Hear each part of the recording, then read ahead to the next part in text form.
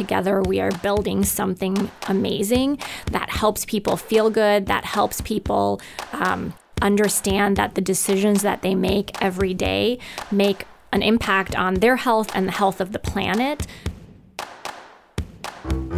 From Twin Cities Business, this is By All Means, a show about innovation, drive, and purpose, and the leaders who make business work in Minnesota. I'm Allison Kaplan, your host and editor-in-chief of Twin Cities Business magazine. We're coming to you from the studios of our presenting sponsor, the University of St. Thomas's Opus College of Business, serving more than 3,000 students enrolled in its undergraduate and graduate business programs. The college develops effective, principled business leaders who think globally and act ethically. And now, By All Means.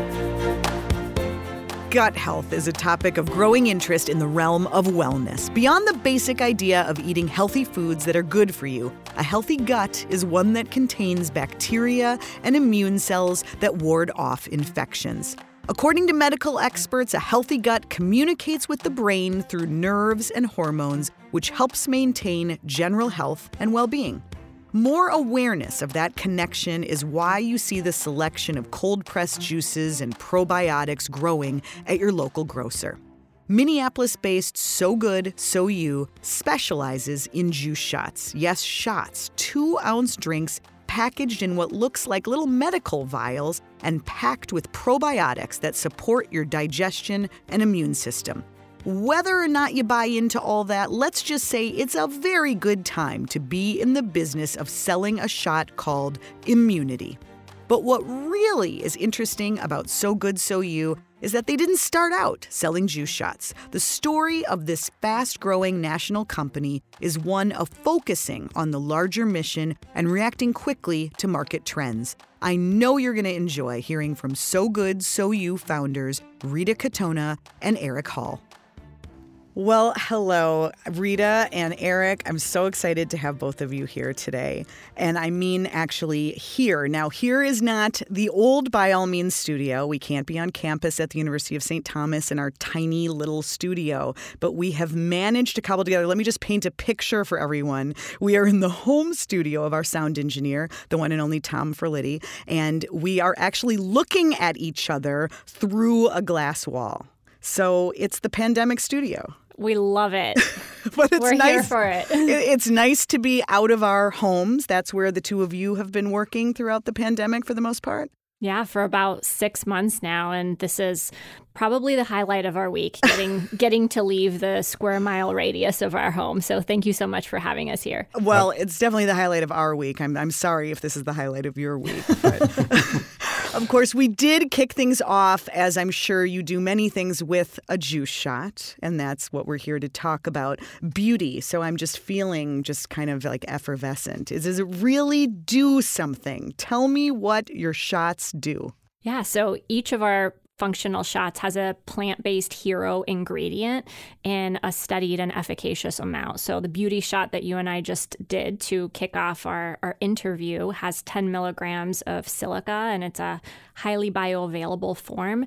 And silica is actually an essential building block that your body needs to produce collagen. So we've seen the explosion of collagen products all over the market in both edible, beverage, and topical products. But the reality is those collagen ingredients are generally animal-derived, which is kind of an icky process if you do the research and look into it. And the reality is that our bodies have all of the tools with the exception of this silica building block. So once you intake silica, your body can make collagen. So I'm going to be like 10 years younger by the end of this interview, yes. Right? As I'm Yep. processing. Already happening right now. Good.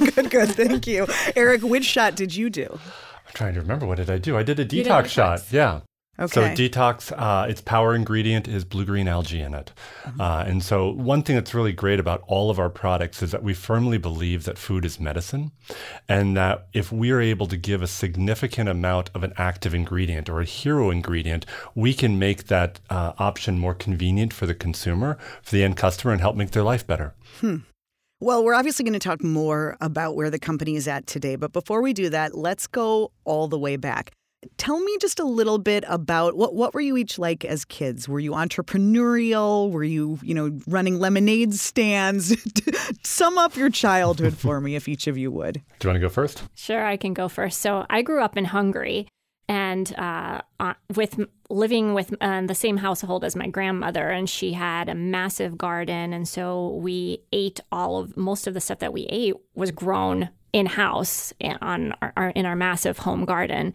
So in a way, I'm kind of returning back to my roots now with this business. But growing up, I wanted to be a businesswoman, as vague as that sounds, but I guess I've achieved it now. And I always did have an entrepreneurial dream in my heart, but having gone, we immigrated to the U.S. when I was 8 years old from Hungary. And so I grew up having it kind of instilled in me that you go to school, you go to college, you get a good job at a nice big corporation, you get a salary with a 401k and health insurance. So my parents didn't necessarily encourage entrepreneurial tendencies.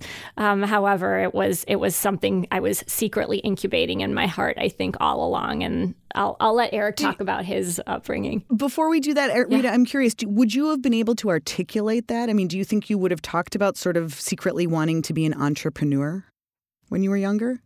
Probably not. But later on, I'm an ideas person, so I was always looking at problems that needed to be solved, and even my college thesis, which I actually sent into General Mills because it was identifying that there was a white space in the European market for refrigerated dough, Pillsbury dough. Wow. And so I wrote a business plan and just cold call style sent it into General Mills. And lo and behold, I got to have an hour-long call with the VP of International, whatever, 15 so years ago. Amazing. So I did kind of have those desires, though I don't think that I would have been able to articulate it. And you did do what your parents wanted you to do. Yes, I did. But it wasn't General Mills, it was Target. It was, first it was Home Shopping Network. So I went to school in Florida.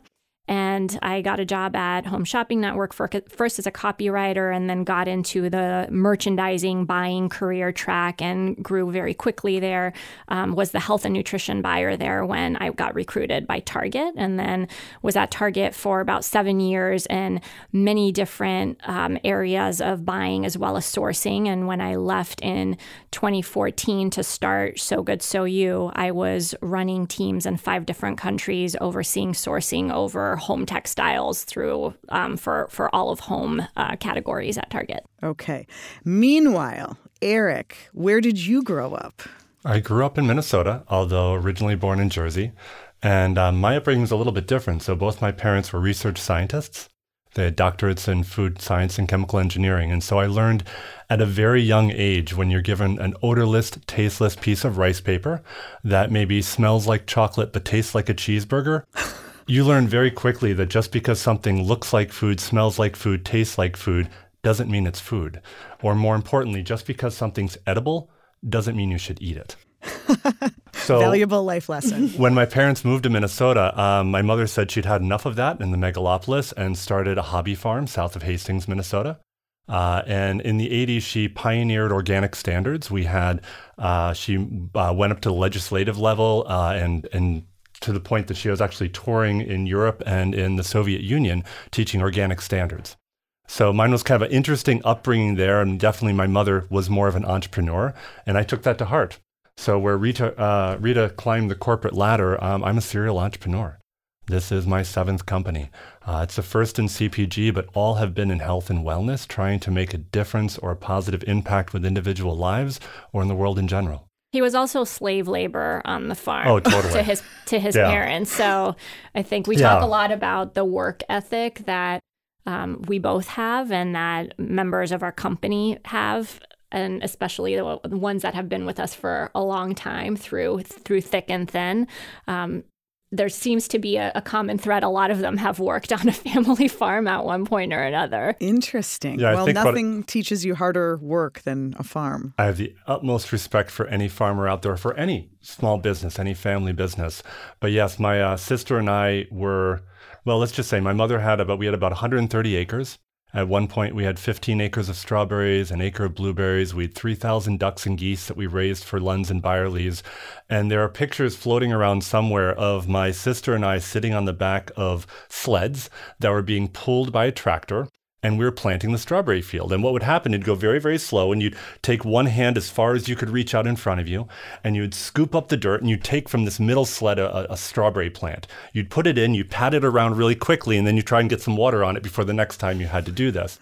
And we did that for about 4 years, planting all of that. So. And you didn't grow up to want to be a strawberry farmer. Did not grow up, but I still love strawberries. Oh, the taste of strawberries and lemonade just speaks summer to me. Absolutely. So how did the two of you meet? We met at a friend's yoga studio. It was a fated evening about 9 years ago. It was at the end of August. And I walked into the yoga studio. It was the grand opening party. I had walked over from my condo downtown and had my little dog with me, and it was hot. And as Eric will tell his part of the story, my dog was panting heavily. But we walked into the studio, and this guy, that was Eric, walked up to me and said, "Excuse me, would you mind if I gave your dog some water?" And my immediate reaction outwardly was, yes, of course, that's very nice of you. But inwardly, I was like, who is this guy? And does he think that I'm not going to take care of my dog and give him water? So then he proceeded to ignore me for 2 hours. 45 minutes. Okay. Is that the strategy, Eric? No, it wasn't a strategy at all. Honestly, I was having a great conversation with some friends, and I look up and I see this devastatingly beautiful woman come in the front door, and there's this beautiful little Maltese, but panting so much, and it's 90 degrees outside. So I immediately go up and make that offer. I get Jack, which is the dog, a little water, and I walk away, and a minute later I'm like, wait a second, you're single, she's cute. Why didn't you talk to her? So I spent the next 45 minutes trying to, talk to other people and find out if they knew information about Rita, and finally just walked up and had a conversation. So how quickly did the two of you start strategizing and talking about business?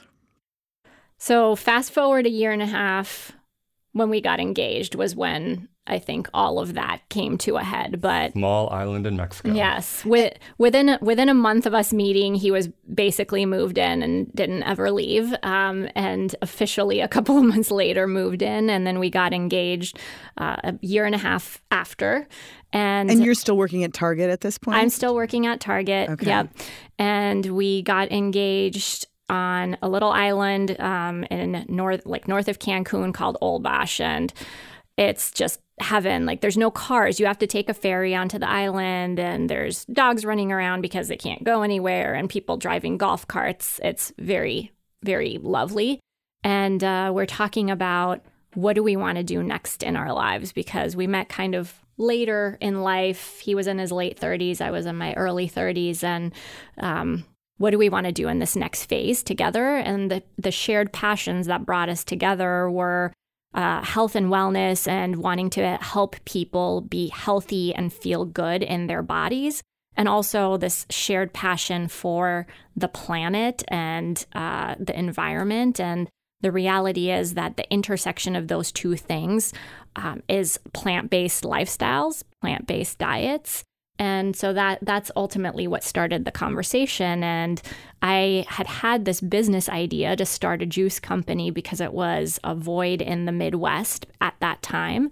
And we said, kind of flip a coin style, well, either we leave Minnesota because we don't like cold weather, and we both, before meeting, had always talked about we're going to leave eventually.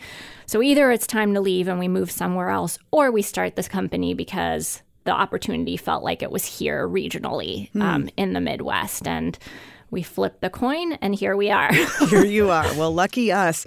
So what was the earliest iteration of So Good So You, and did you have the name right away?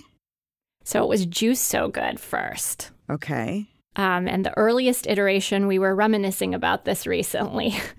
We launched, so the earliest iteration was supposed to be juice bars. Starting with one downtown, and then we thought maybe there would be more. But in the early days of coming up with a brand name and this launch strategy of how we would get people to try the product and incorporate it into their lives, we came up with this idea. Somebody pushed a piece of paper in front of us that had a picture of a green food truck on it, a juice truck, and immediately we got really excited about that and said, okay, that could be a great way to launch and promote the product. And so the first launch or birth of the brand was before our juice bar was even open. It was a late April weekend, and Lululemon was having their first ever warehouse sale at the convention center. And we knew that the early adopter target market would be the customers that are buying Lululemon, the health and fitness minded individuals. And we thought, what a great way to introduce our brand to thousands of people that will be at the convention center. And who will stand outside waiting to get into that sale for hours. Exactly. And I also actually have a background as a fitness and yoga instructor and was a Lululemon brand ambassador. And so they had always been extremely supportive of my branching out and following my entrepreneurial dreams, specifically in this health and wellness field. And so initially, they even offered to stuff flyers into every bag that people bought product from. And then ultimately, corporate did not support that as much as the local teams did, but we drove up with the juice truck and parked it right outside the convention center. And now I will say, to back up and set the stage very appropriately. So while we had this idea, we were also looking at starting a cafe downtown. And early on, we saw that if we needed to really produce juice for the masses, that we'd have to have an off-site production facility. Now, neither of us come from a food background. So the first 8 to 10 months was learning food licensing, food regulations, how to build out a plant, what equipment do we need? Where were we going to get the ingredients and the raw products? And it, licensing packaging through the FDA, MDA, but it all comes to this culmination of this event that Rita's talking about. And the day before the event, we finally have enough team members, enough equipment, enough produce, and we're going to make juice for the first time. 13 or 14 hours later, I think we had about 100 bottles of juice. It is now 1 or 2 a.m. in the morning. The event starts at 6 or 7 the next morning. Our team is exhausted. They can't even talk, and we say, we've got this. Please go home, sleep. We'll get a little bit of rest. We'll come back in the morning. We'll load it up, and we'll be at the event.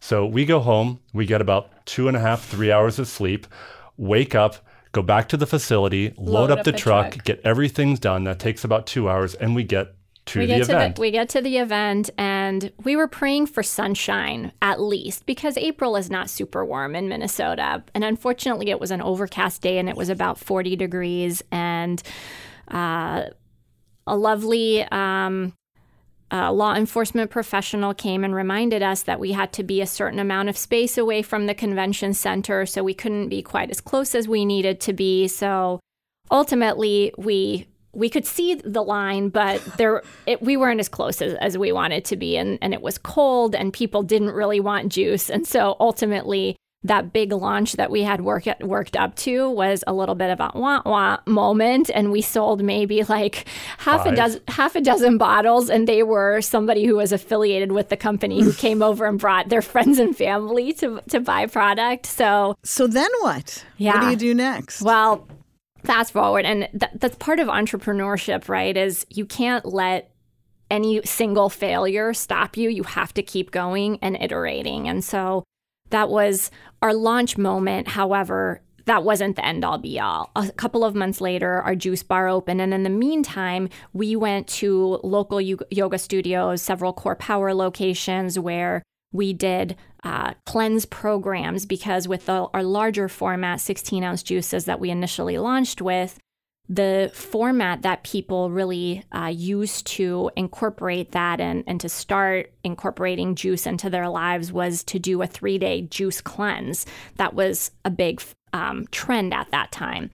And the beauty of the juice cleanse is you feel amazing afterwards, and you want to keep feeling amazing. And so that kind of light bulb turns on for you, and you decide, well, I'm going to have at least one green juice every day, and that's how I'm going to start my day.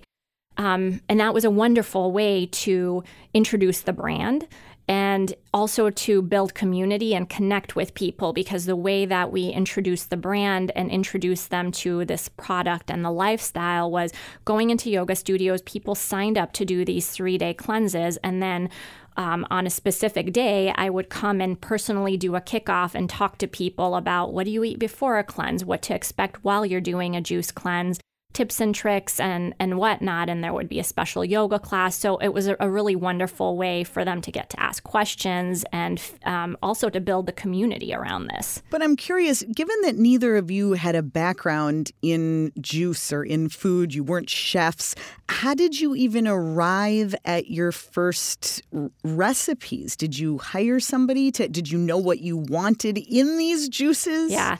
So we're both foodies, and Eric has a very sensitive palate. He's a super taster, whereas I'm more I think I have a knack for identifying what consumers want in flavor. So how we went about the recipe development, I did it all in our kitchen. I still do benchtop development in our kitchen.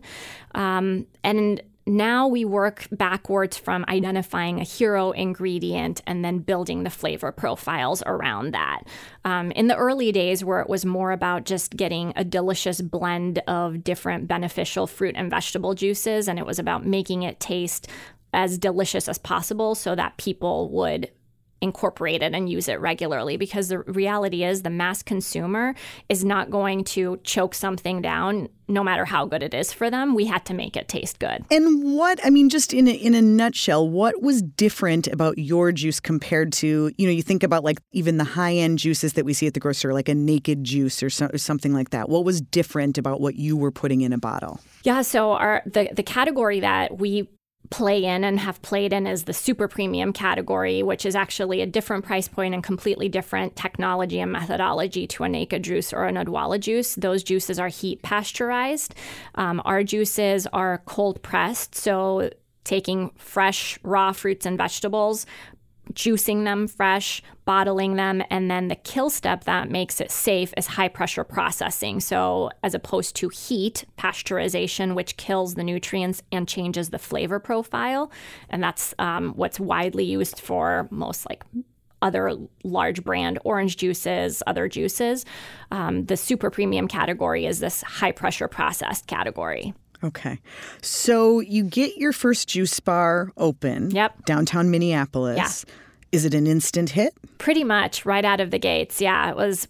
We had signs up. People were really excited. And then when we opened, they just came. There was nothing like it at the time. And downtown Minneapolis is kind of a conglomeration of people from everywhere in the Twin Cities. They come and they work there, and it was a great way for us to market test the idea, and it was successful right away, which allowed us to go into wholesale very quickly. So by that first summer, we were having meetings with Kowalski's and Lenz & Byerly's, who continue to this day to be phenomenal partners.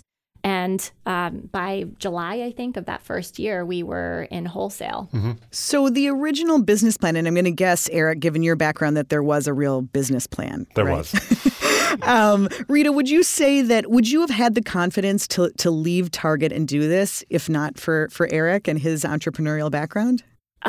He definitely pushed me off the ledge, if you will. But it was happening. And originally, Eric was involved as a supportive spouse and got kind of little by little pulled in because of the momentum and the need of the company. So originally, the plan was not that we're both all in. And also, during that planning period, before you actually launched, did you keep your day job, or when did you quit? Yeah, so I quit January of 2014, and we got engaged April prior to that. So for about 7 months, the planning process was happening. And I actually would bring in some of the concoctions and different blends of juices and nut milks that we were working on. And my team would taste and give me feedback. not really knowing why I was doing that, and it didn't seem out of place either because I was that go-to person for everything health and nutrition related. Sure. I was the well-being captain at Target.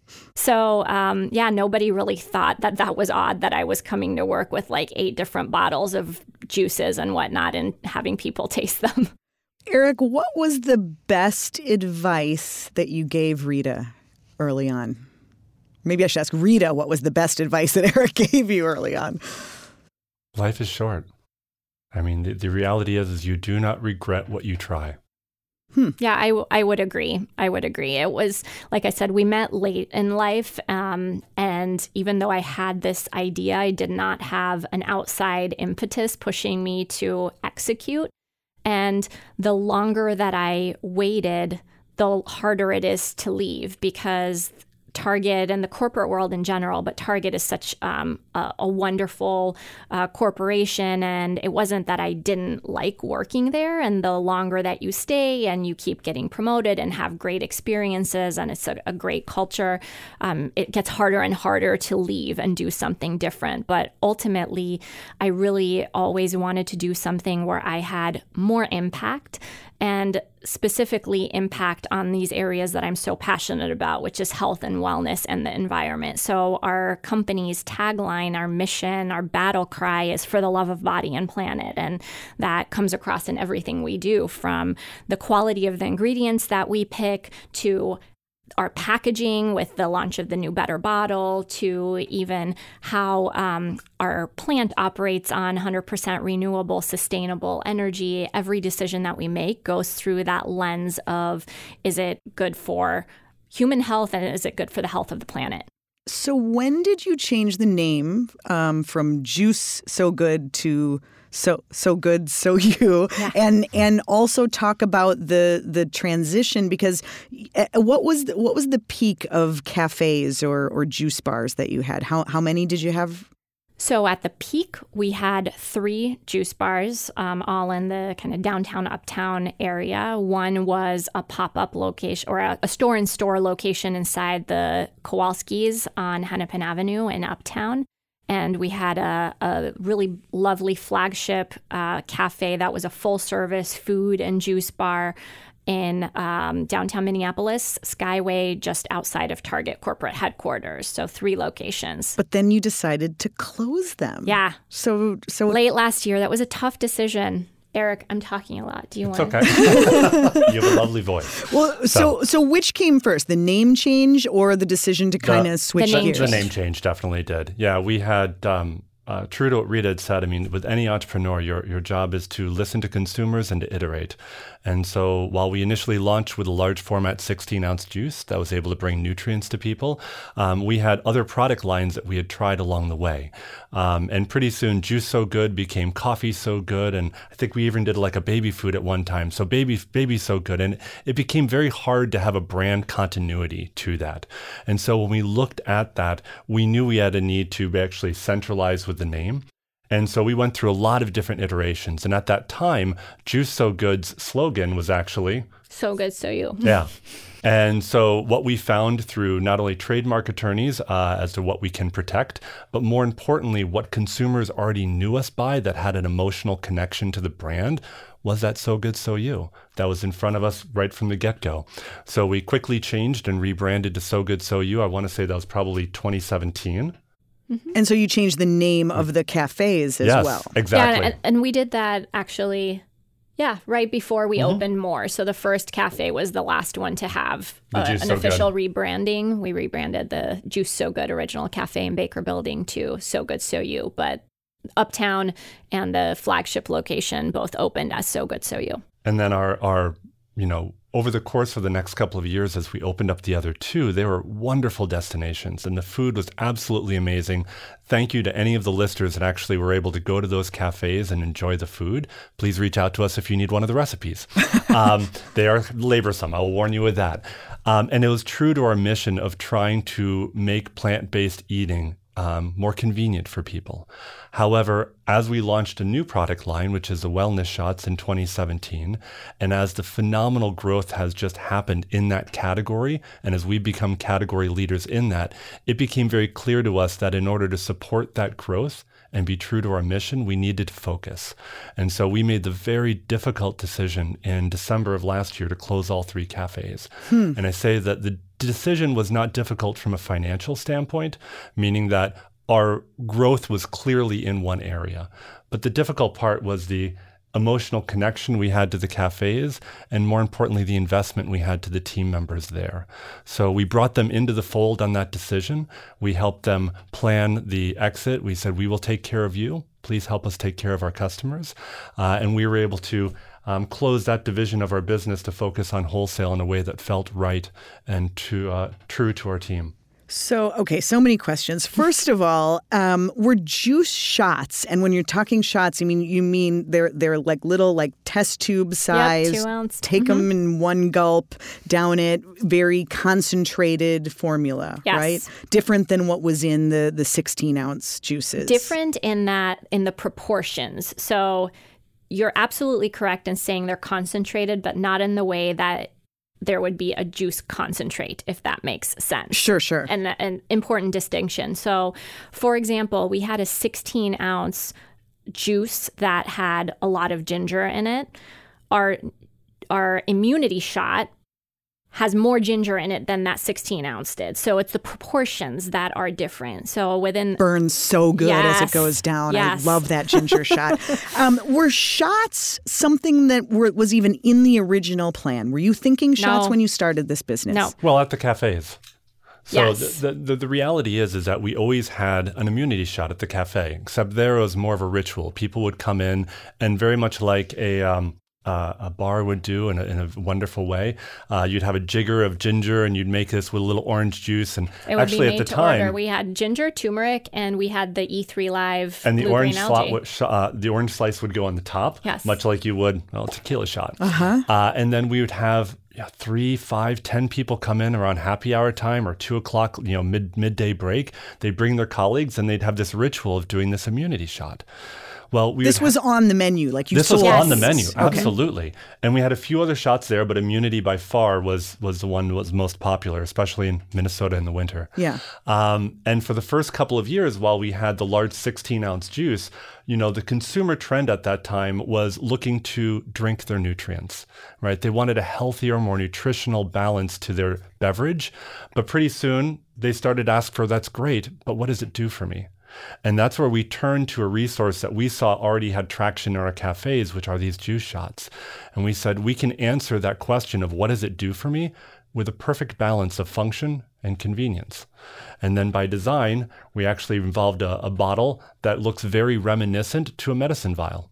Therefore, we take that intuitive connection for the consumer one step closer, that food is medicine. So really, the cafes led you to the product that is now your hero. Yes. Absolutely. You had to go through that. Being in the cafe business, very different than wholesaling. Were you profitable when you were running 3 cafes? Depending on the month and Yes. depending on the year. Yeah, at times I was going to say. Yeah.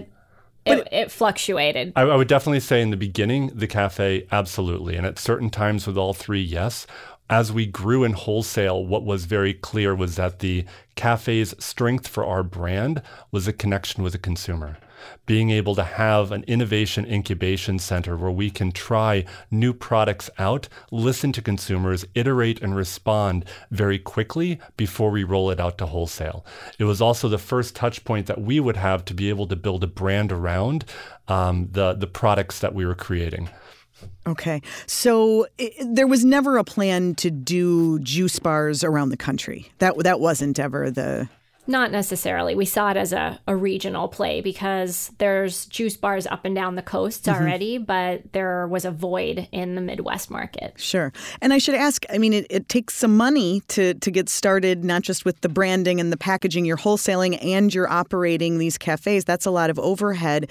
Did you have investors? Was it your own money to start? Both. Yep. We invested our own money and then have had some, up to this point, some wonderful angel investors help support the growth. Early on, or did you have to kind of prove yourselves before you could go get those investors? Both. There was one early on angel investor, and then we very quickly, as we grew, we saw that we're going to continue to need more and more money because that's the name of the game in growing a CPG brand. And so we've brought on more investors.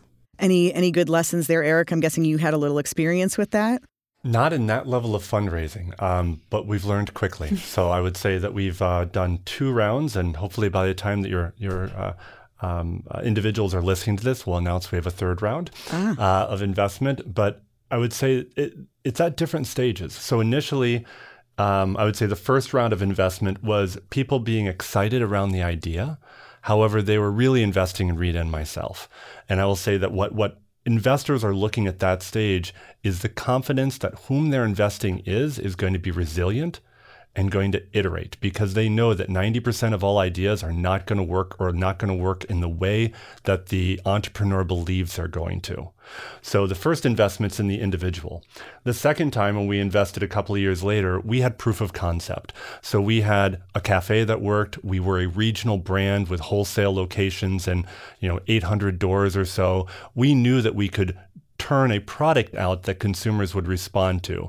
But that investor at that stage still was kind of 50-50. Yeah, you proved yourself here, but are you going to be able to scale that up? What sort of individual are you, and what's the skill set behind that? And the check size is bigger at that point. Check size is bigger. Bigger risk, bigger reward, but they're looking for that upside. And fast forward to today, same thing. We're looking for larger amounts to fuel our growth. We are fortunate to be at a point where we've reached profitability now. And so all of the new capital will be going to fuel new growth in our company. So that's very exciting to continue to drive very exciting innovation and the brand. When you made the decision to close the cafes and really focus on the shots, I mean, at that point, would you say you were still regional, or were you already selling to grocers around the country? We were national. We were national because it was last December, so we were over 3,000 stores. We're over 4,000 doors nationwide now. And were you already selling shots, but you were also selling full-size juices as well? So the full-size juice is only a regional experience for us right now. In fact, it's less than 2% of our products out there right now. When we closed the cafes, I think we're probably in about 31 states. Now we are in 47 states. So. Okay. So tell me a little more about the shots and what do you think made that resonate with grocers, with consumers, with everyone? And is it primarily sold through the Whole Foods of the world, or where else can you get it? So we've now proven success in various channels, from mass with Target to traditional grocers like Publix is a fantastic partner of ours in the Southeast. We're in various Safeway regions and other great grocers throughout, as well as the natural and organics channel like Sprouts is a big natural and organic for us.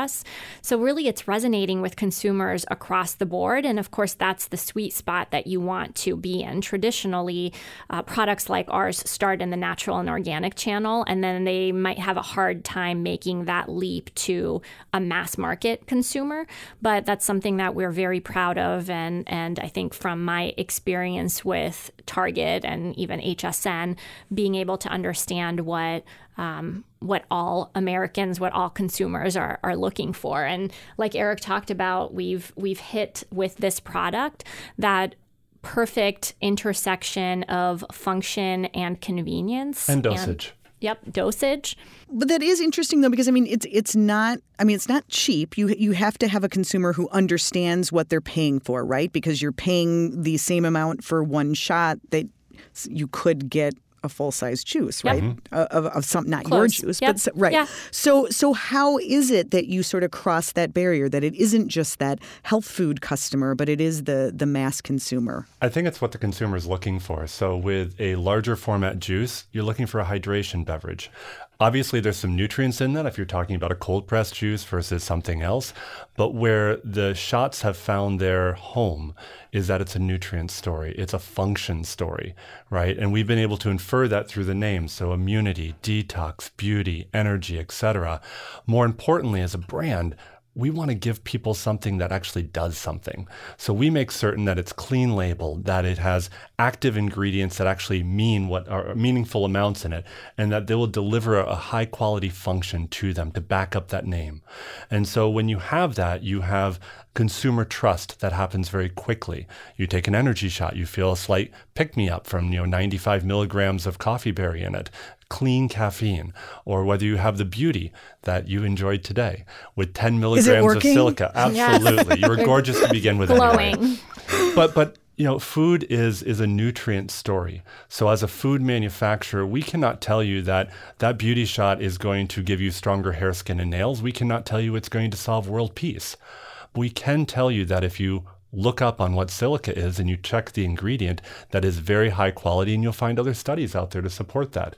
So we care about what we make. We would not give you something we would not ingest ourselves. More importantly, if we're putting our name and our brand behind it, we want to make sure that you have an amazing experience and we deliver upon our promise.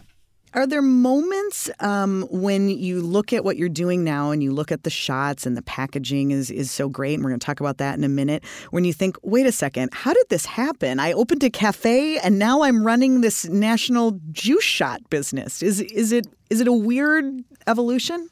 Yes and no, because everything makes sense now looking back, right? Mm-hmm. And so just like Eric pointed out, that while my initial answer was no, we didn't think that we would ever do shots in wholesale because that wasn't the idea, but we were doing them in the cafes, and then that transition, we saw that made perfect sense, and to bring it into wholesale. So it makes perfect sense. Where we kind of pinch ourselves is when we look around, like Friday afternoons, we have a virtual meeting called Shots and Shoutouts now. Everybody's on a Google Hangout, and we cheers and do a shot, and everybody goes around and recognizes somebody else on the team for something great that they did for them or somebody else. But where we pinch ourselves is when we look around the team and we are surrounded by such remarkable individuals that have incredible work ethic and that are so bought into the idea of our company, that together we are building something amazing that helps people feel good, that helps people understand that the decisions that they make every day make an impact on their health and the health of the planet, and building a community around this, and how energized and committed everybody is. That's what is like unbelievable. How many people are on the team? We're about 40 people right now and hiring. And you do all of the manufacturing in Minnesota? In Minneapolis. Okay.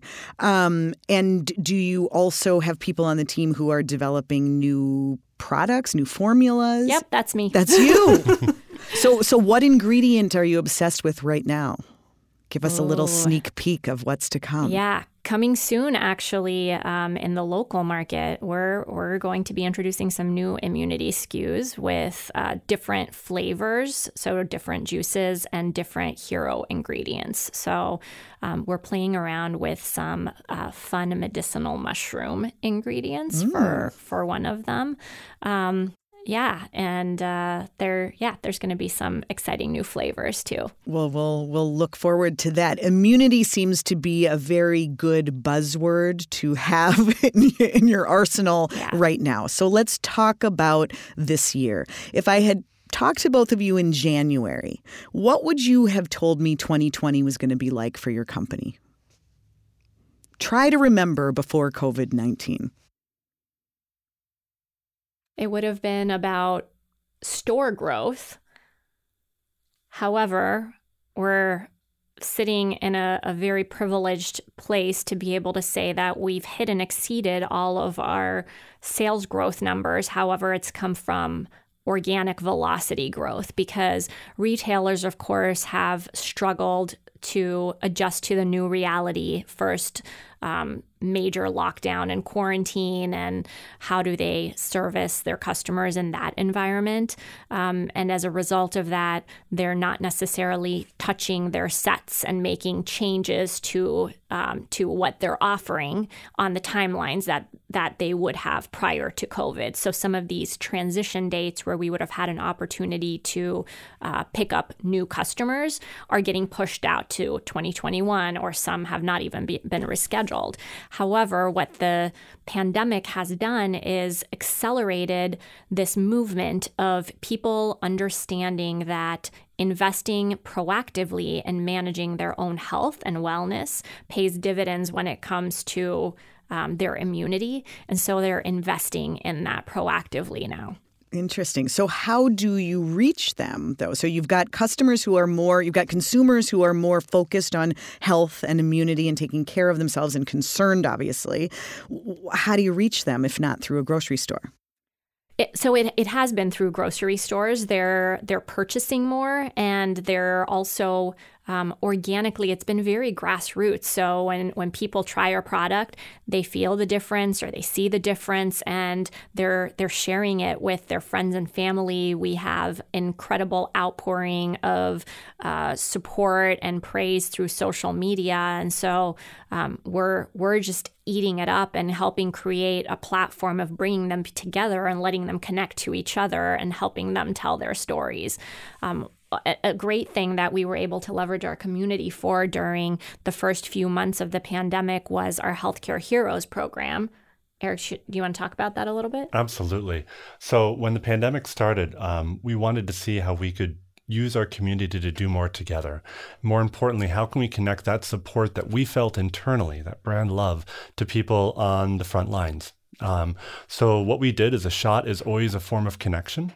And so we developed a program where our community was able to nominate frontline workers in high risk areas. So New York in the beginning, California. Yeah, we had about 10 states that we said were the COVID hot zones, according to the CDC. Yep.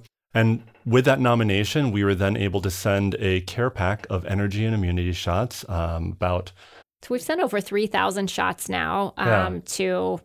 I lost count of the states, but close to 100 care packages to hospitals all over the U.S. and the most heavily impacted areas with COVID. And kind of the amazing thing on that is, the community member would nominate, they'd write a personal message. We'd just be the facilitator, be able to send this care package with some love and extra goodies in it to the hospital. And then we'd see these amazing, photographs of the hospital care workers or the notes coming back saying, thank you for remembering us.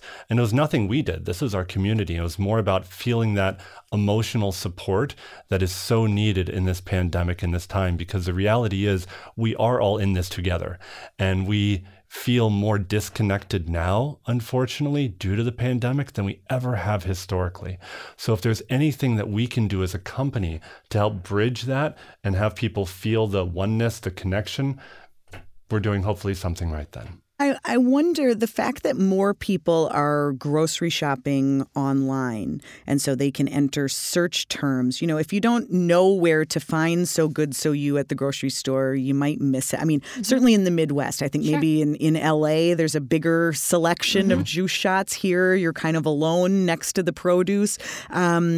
The fact that people are looking online, has that helped them find you? I mean, are you able to track that in terms of new customers or customer growth? Yeah, I mean, yes, we are, and we've amped up our focus on our website store locator, and we will be introducing e-commerce in the future as well. For now, we've focused on excellent execution and fulfilling our wholesale orders to make sure that those partnerships are supported, and the ever increasing orders, we're able to fill them so that the people that are buying them in the store are able to find them.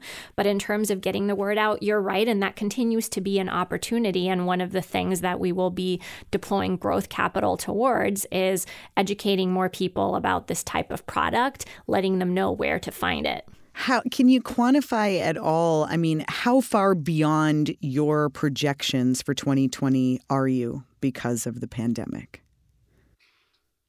I think the projections are true to where we thought they would be in December of last year. So we are fortunate in the fact that we have been one of the businesses with a halo effect on this, which meant that we have been able to hit our budget and consistently have our numbers, where so many companies are having more challenges right now. Sure.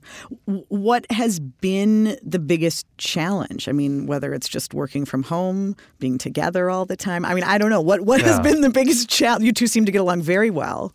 What is that like? I think the biggest challenge, and this is true for almost anyone in this pandemic, it's keeping people safe, right? We have half of our team members that go in every day to our plant. Mm-hmm. We have the other half that are fortunate enough to be able to work from home or work remotely. And so very early on, even I think by March week 2 or March week 3, we did what I think every business has done, right? We looked and saw, how can we make the team members safe? We did extra cleaning. We had masks for them. The cloth ones that we brought in today, for those that aren't here, Rita and I came in with these cute little cloth masks that were actually made by one of our team members before you could buy masks back in March, if you remember that shortage. And we also looked at the difference between our policies. So people that are salary versus hourly, we realized that salary has unlimited benefits in PTO. Our hourly did not. So we gave them 4 weeks additional paid time off. That way, if they got sick, they could take care of themselves. If they had a family member, they could take care of themselves. If they had a community member, they could take care of them. So they could do what was necessary, which is the most important thing, which is protect themselves, keep their family safe, keep their community safe. We've got you. Take care of yourself.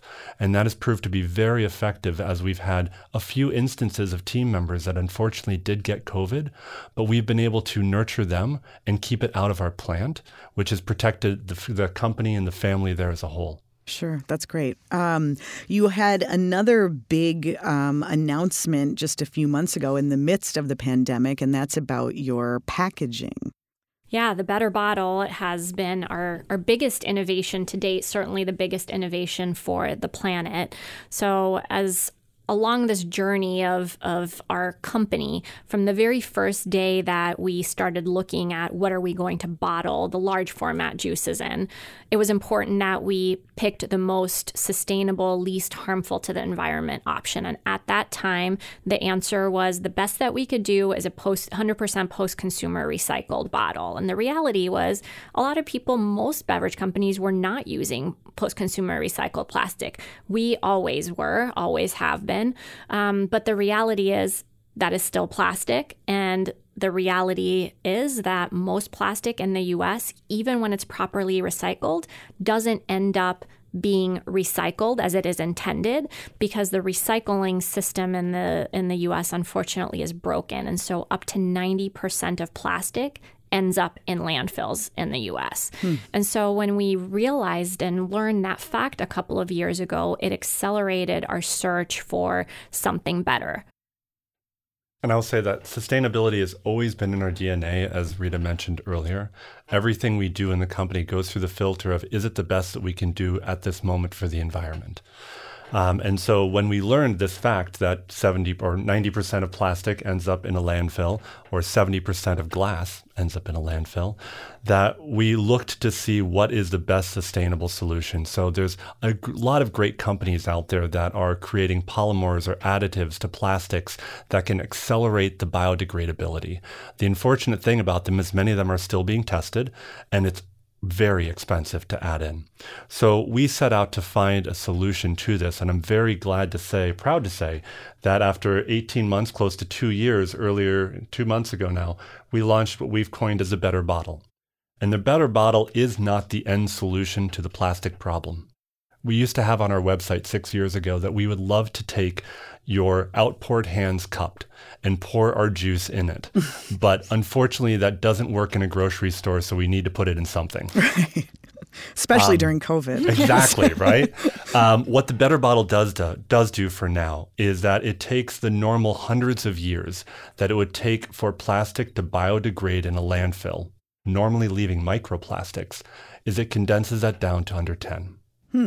It converts it to water, soil, and carbon-based gases, no microplastics left. Again, it is not the end of the journey for the plastic problem that we're facing in the world, but it is the next step, and I'm very proud that as a small emerging brand, we're the first in America we are aware of to bring this to market. And how, I mean, just real briefly, how hard was it to find this and source it, and how expensive was it? I mean, it's wonderfully fit with your mission, but there's also business considerations, I would imagine. So, good question. First of all, how hard was it? Depends on the day, but wickedly hard. But a passion project, of course, you nurture from within. So you tend not to think of the hours or the time or the conversations that you have. And as Rita had mentioned, the most amazing thing that we've been able to have, and the thing that I'm the most proud of, is the people we get to work with every day. And so it was not something that I did or Rita did. It was from the inside and everyone else having a touch point that brought this to fruition. What we were able to do was to find an economic model that would work. Some things are, especially in the environment, are often looked as an upfront cost. We see it as a long-term investment. And we feel that when you have a long-term investment that is authentic to who you are, that actually can be a bridge between you and your customer to build brand loyalty. So on an economic sense, there is an ROI, but it's not immediate. But that's not why we do it. We did it because we felt it's the right thing to do, and we firmly believe that as a company, you have an opportunity to do more for good in the world than you can as an individual. That's great.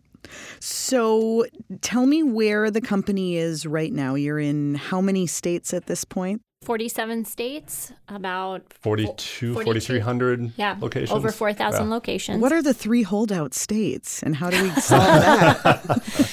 I think Alaska is one of them. Well, we'll get that. that. Yes, Right. we'll get it eventually. So, all right, and how? What does the next year look like, and how do you plan during this crazy time? Yeah, so we're focusing in a big way on brand and our community, and strengthening and building that community, because now more than ever, especially with what's happening, we were talking about people getting more disconnected. They're craving that connection, and we've now grown to a size that our brand is a platform to connect like-minded individuals that align on these values of passion for health and planet.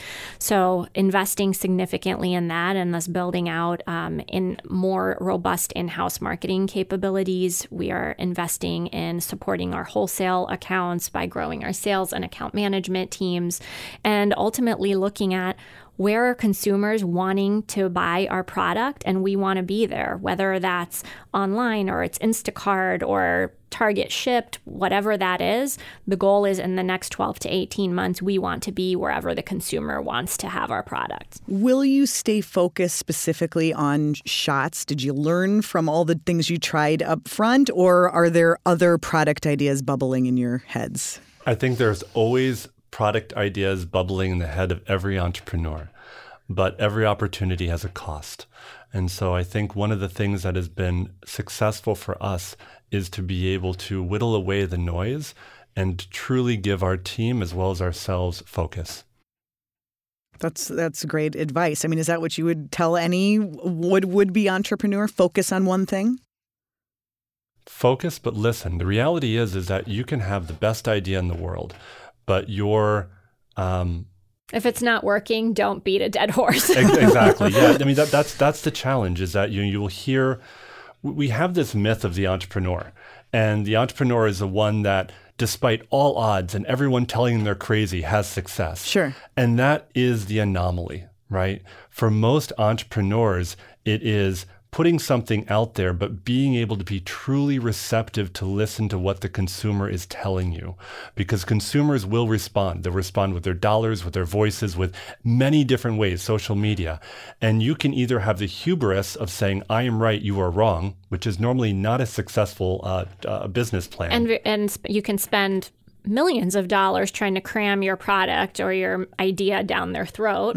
Or you can iterate, listen to what they're saying. And I mean, that's what happened with Shots. Yeah. We pivoted and we gave them a different option, and the response was immediate. And I think to that end, when you're looking at an idea, the question is, are you looking at a singular idea, a product, or is there a broader vision and the motivating force behind that product for you? Because if you try to listen to what that motivating force is, that's going to be true. And that's going to give you the ability to put something out there, listen, respond, iterate. But if you're saying, no, it's this one product that I have to get across or this one idea, it may be successful. You may be a Steve Jobs type of story, or perhaps you have other opportunities there. Yeah. Right. Well, so I understand now the key to success for the product. What about the marriage? What is the key? We've had several husband and wife teams on By All Means. They all come in smiling and leave smiling. What is the key to? It's stressful enough building a business. It's stressful being married. How do you do both? I'll take this one first. Okay. So I will say the positive about working together, and this isn't always true for everyone, but I get to appreciate the professional side of Rita. I get to see her professional acumen and skill sets, and to our advantage, where she excels, which is the consumer white space, identifying opportunities, turning those into products, and then bringing that product to life in a way that creates an emotional connection with the consumer. That is an area you do not want me to try to dabble in, because I'm not very successful, right? And so I believe the first part is then identifying what you're good at and allowing the roles to have boundaries there. Yes, we still have dialogue about everything in the business, but to know that you've got this and I've got the other part works very well. And I think that's probably true in any part of a marriage. Yeah, I would agree wholeheartedly. The challenges of working together are that in any business, and especially in startups, there's good days and bad days, and it's an emotional roller coaster. And on the days that you're having a hard day, you both have the same hard day, and it's tough to disconnect from that, and it's tough to be a supportive spouse when you're both kind of needing some outside support. Sure. So that part of it continues to be something that we are working on, and part of that is like having boundaries and knowing we want to stop working by a certain time. We're not very good at keeping that, but we're working on it.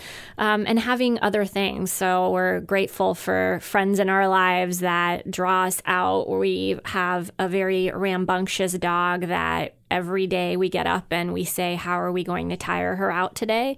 So having other things in life other than the business, because there's always more work to do. Sure.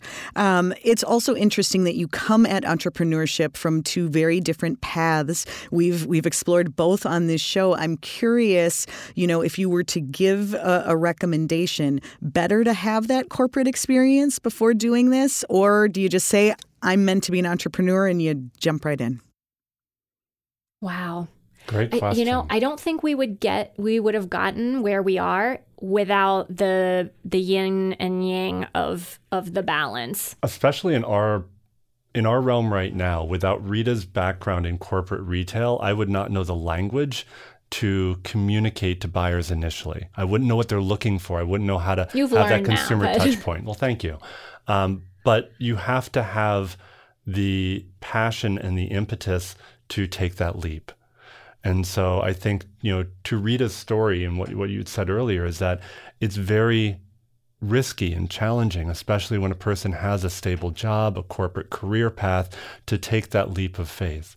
And what I find inspiring is when you have people that do that, whether it is a side hustle that they have and they all of a sudden turns to something new, but they test the waters in different ways and ultimately find something that truly nurtures them and passions them. Right. Well, now the real question is, can you do your ginger immunity shot in one gulp? This is my goal. I've yet to do it. Are you two able to do that? Yeah, I think so. Not a problem. Really? Yeah. Just takes practice, like everything else. Yes. All right, Well, you have to remember, we have meetings that start, several days at the plant, and I'm probably doing 3 to 10 shots a day sometimes. So Yeah, that's get a part of little our practice. company culture. We start all meetings with a cheers and a shot. Wow, maybe we should all do that. Well, cheers to both of you. Thank you for sharing your story, Rita and Eric. Congrats on all the success you've had so far, and I'm sure there'll be much more to come. Cheers. Thank you. Thank you so much.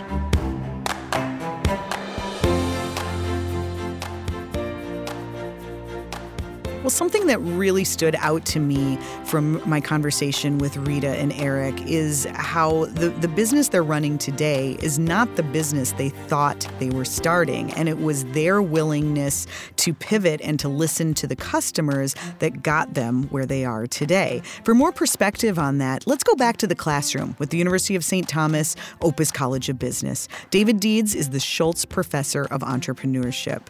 Professor Deeds, were you surprised to hear that they've completely changed from the original mission of So Good, So You? Not at all, but I was impressed by how focused they were on listening to consumers and iterating how much they understood what their job really was. Right. Do you think, I'm curious, if they had started, if someone had whispered in their ear, juice shots, that's the way to go, and they had started there, do you think they'd be the company they are today, or did they need that experience of having the juice bar to get to where they are? They absolutely needed the juice bars. They needed to be able to be face-to-face with their customers, to see what was selling, to observe your customers, to interact with them and talk with them and get their feedback, particularly early on. It's so important to really understand what works. And then as you keep changing the product and bringing it forward to the customer, understanding what worked, what didn't, and changing it again until you get things out there that the customers are really excited about. And Right. then you can look at it and say, okay, let's go to distribution with this. If you go to distribution first, you're not engaged with your customers. You're not talking to them. You're not seeing and observing them consuming the product and using the product. And so that feedback, that intimacy and that intimate knowledge of your customers, you simply don't develop. It's much harder. And so as you see in this process, they went from a real intimate knowledge and understanding of their customers to what appears to be a winning product. And that's a very good process. And Right. so that's what was impressed. So whether it's a juice bar or some other type of contact, you really need to test it out, to spend some time with the customers up front before you dig in. Is that the takeaway for the rest of us? Yeah, and it's not just right up front. It's you've got to keep it going, and you've got to keep engaged with that customer, of course, all the way along, but particularly in those first year or two where you're really learning and iterating and changing the product and figuring out what the best packaging is, or, what the best size is or form or God knows what. And that really becomes important, particularly in these first couple of years, where to be really close to your customer and really talk to them. If you don't have something like the juice stores that they were doing, you need to really work actively to engage with customers. You need to spend a lot of your time really understanding what's working, what's not, and interviewing and talking and observing so that you can put the winning combination together. And that's really what your job is early on. Right. You can have a great product, but if the customer doesn't like it, it doesn't make much difference. Absolutely the case. Professor Deeds, thank you so much for your perspective and insights. So helpful. And thank you to our presenting sponsor, the University of St. Thomas Opus College of Business. If you want to know more about the show, go to tcbmag.com/byallmeans. And thank you so much for listening to By All Means.